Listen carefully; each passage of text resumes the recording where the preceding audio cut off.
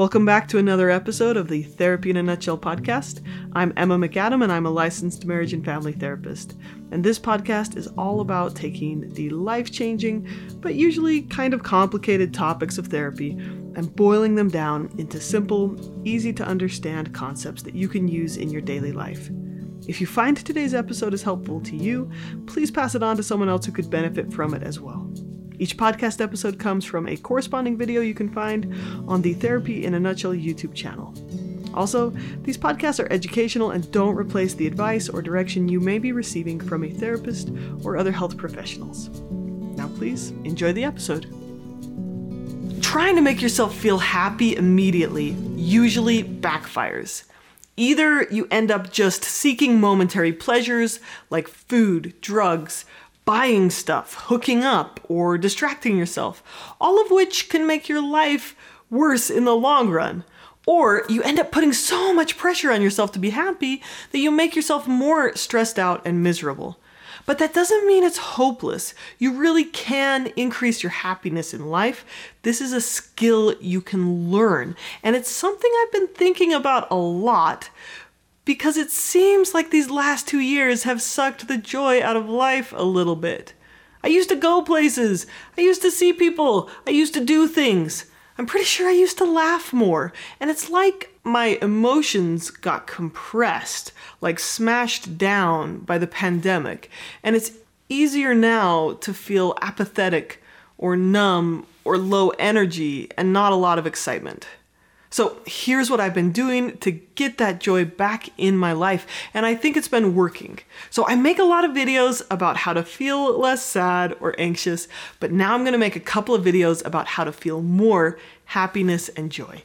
So watch this space. If you aren't subscribed, go ahead and hit that subscribe button. Okay, first, look for the good.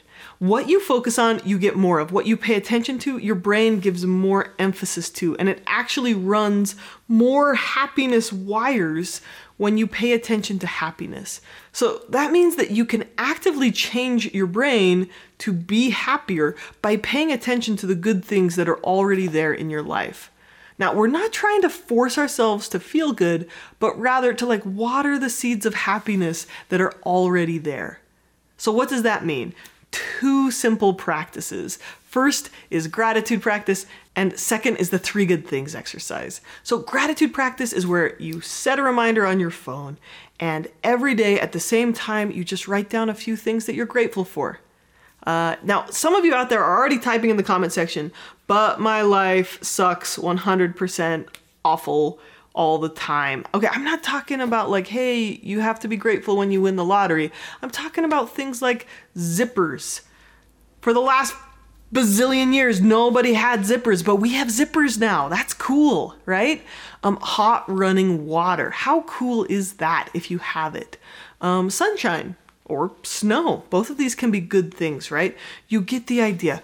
Gratitude practice is really good for the body and the mind. I made a video on it. Check it out if you want. But gratitude also primes your brain to look for the good each day. And while gratitude is often for things outside of you, the 3 good things exercise is looking for the good that you've brought about today. And it doesn't have to be big things. All that matters is that you give emphasis to the good that you are doing. So little things like, oh, today I got out of bed. I made dinner. I cleaned up the toys 657 times today. I hugged my children, right? Research shows that within 4 to 5 days of writing 3 good things, just reflecting on the positive, this leads to noticing more positive. The positive keeps getting louder. And clinical trials show that people who do this for 14 days have less burnout and depression. They have a better work-life balance. They have less conflict at school or work, and they have a higher level of happiness. And research also shows that the results from those 14 days can last for 6 months or more. So the whole point of this is to show your brain what you want it to pay attention to, and then your brain is going to reward you by looking for more of it, and over time, making you happier. Jose Ortega y Gasset said, "What you think about, you bring about. What you feed will grow. Tell me what you pay attention to, and I will tell you who you are." So my family and I are doing this at the dinner table each night. We ask everyone to share something that they're grateful for and something good that they did that day. And I think it's making a difference. So, parenting can be stressful and exhausting, and doing this activity with my kids has helped me enjoy being with them more. You know what feels amazing? Doing something that really makes someone else happy. This is a lasting sense of joy. And I hope you watch the video that comes out next week about the study showing that Americans and Brits, when they try to be happy, they tend to do something for themselves. They tend to buy something, eat something, watch something, and they tend to feel worse. But people in Taiwan and Japan and Russia, when they try to be happy, they try to do something for their friends or family, and they tend to feel better. So look for chances to serve and help others feel good. It just feels so good to do something nice for someone else. Now, the other day I was at Costco and the lady checking out next to me, her credit card wasn't working. So I just walked over there and I stuck my card in her reader and I surprised her by paying for her groceries. And this was like a small thing. She didn't have very many things on her cart. It wasn't a big deal, but it made me smile that whole day. And I promise you that if you start your day with the intention to find someone to do good to, you'll find it. There's always someone out there that you can do something nice to. And it's not just service that helps grow your little joy muscles. Any type of connection with others can make a big difference. We're inherently social creatures. And as introverted and anxious as you or I may be, we still need people. So social connection helps regulate your nervous system. Let me give you an example. The other day, I was feeling pretty sick and exhausted and down. If you didn't know, I'm pregnant right now. And then I had this phone call with a friend, and it was kind of a rousing phone call. And for the first time that day, I actually felt both emotionally and physically better. So that's the next thing, right? Find a way to connect with others. Even if you don't feel like it, just put a date with your friend down on the calendar, or check out the local events page and go to some random event. Did you know that my first date with my husband was at the Payson Onion Days Festival? So that's super classy, right? But it's dumb little things like this can lead to a lot of fun. So whatever you do, it doesn't have to be fancy. Just connecting with other people can drastically improve your mood. When I polled my audience and I asked everyone, what do you do to increase your joy? I got a lot of people who said that the thing that makes them happy is their Zumba class or rejoining the choir. And they specifically said it's just to get a sense of belonging, to be with other people in a common cause. So connection and service, reaching out to other people is a really powerful way to increase your joy. Okay, number 3 is to slow down and savor any little moment that you can find. It's easy for me to get caught up in the hustle of cleaning and cooking and taking care of kids and running a business, and it's easy to miss the beautiful little moments. But this month I've set the goal to slow down and savor those moments with my kids. The other day I was in a big rush, making a feeble effort to dry my hair and put on some makeup, and River, my 4-year-old, came up to me in the bathroom and said, "Mama, I love you."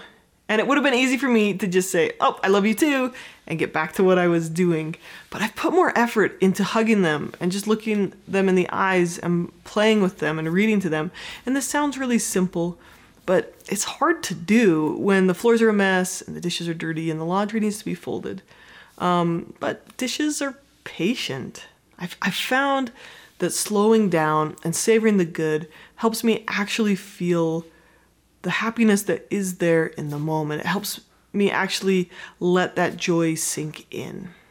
So if you'd like to put this into practice, there's a couple of things you can do. So one of them is just try to take a picture of something good or beautiful each day, or write it down. So again, every time we emphasize the good, we reinforce in our brain to look for more good. I really like the app Day One for journaling. They're not a sponsor. And I try to put pictures of my kids or the good things from the day into the app. And then when I look back, I can remember all the good times and not just the stressful and exhausting ones.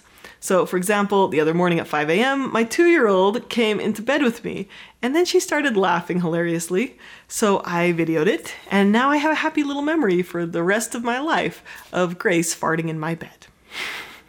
Okay, so that brings us to number 4. The last one is laughter. And isn't laughter the best? I really think laughter is a wonderful way to convert the worst things into the best things. I personally, I haven't seen research on this, I personally believe laughter primes your nervous system to have joy, and it helps you release pain and fear and to just feel good. When I was serving in Argentina, it was hard and it was exhausting and it was emotionally draining, and I didn't want to write home about that. So each week I would make a list of the funny things that happened to me so that I had something to tell my family. So here's an excerpt from my 21-year-old self. We were living in an insect-infested apartment full of mosquitoes and roaches and large spiders. Things are super excellent here. I really don't have much time today, but thanks to everyone who wrote me. First off, business. I forgot to tell you how to harvest mosquitoes. Go to your wardrobe, swoosh your clothes around looking for something other than a skirt to wear, and breathe in. Surely a few dozen will fly up your nostrils. Also, the funniest thing, we were just standing in the kitchen one day, we don't have a kitchen table, and a cockroach runs up Amber's leg, up her skirt, and into her underwear and starts squirming around in there, squished between her undies and her leg. If that's not funny, I don't know what is.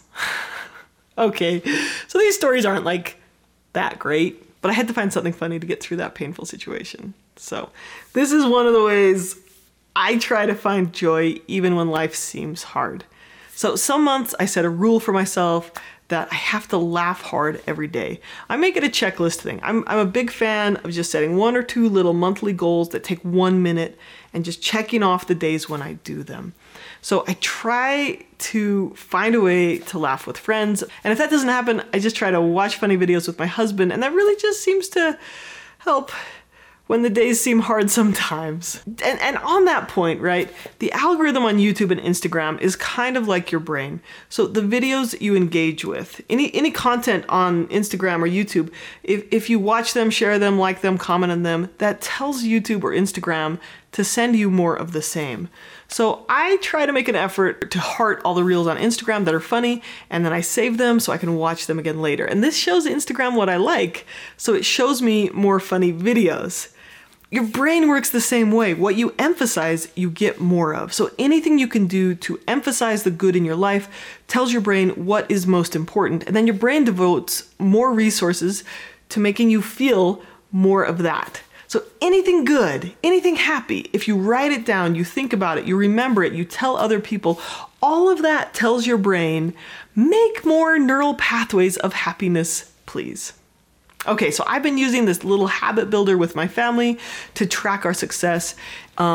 Every day we check it off if we hugged, or if we prayed, or if we said positive things at dinner, or cleared our plates. These are the goals we were working on for the month. And to be honest, those little teeny goals, they took a minute or 2 each day. I've noticed a huge difference in our home.